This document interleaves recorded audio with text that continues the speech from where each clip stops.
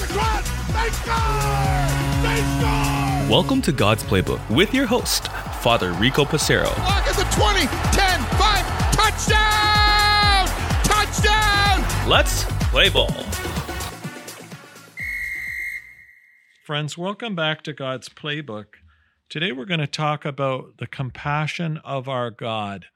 And in the passage today that the church gives us from Micah, we hear about this.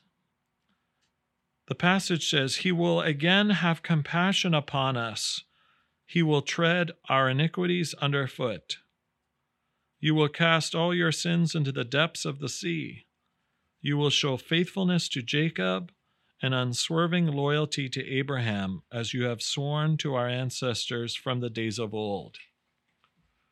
What does it mean to be compassionate?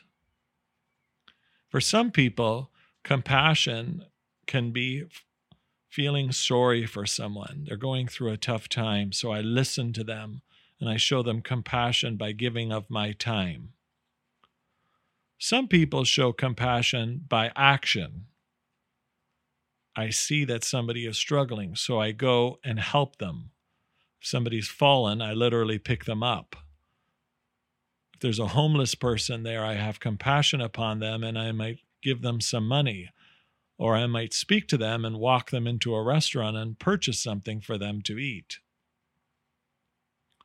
Compassion can also be expressed by a parent who shows compassion for their child who just broke that expensive vase in their house, or perhaps has destroyed some of the leather couch with crayons or pens or pencils, or perhaps markers on the walls. The parent could literally throw the child out of the house or show compassion to them and realize that what they did, they actually didn't truly understand, even though the parent may have told the child over and over. How many times in sports is compassion given? A coach may show compassion to his or her players, especially when they make a mistake. Teammates also have to show compassion. You gave the puck away, and they scored, and we lost. It's all your fault. Well, a compassionate teammate or a coach might say, no, we win as a team and we lose as a team. When we think about God, God is compassion.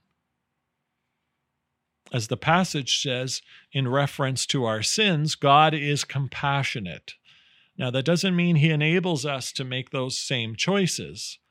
In sacred scripture, God continues to say, go and sin no more.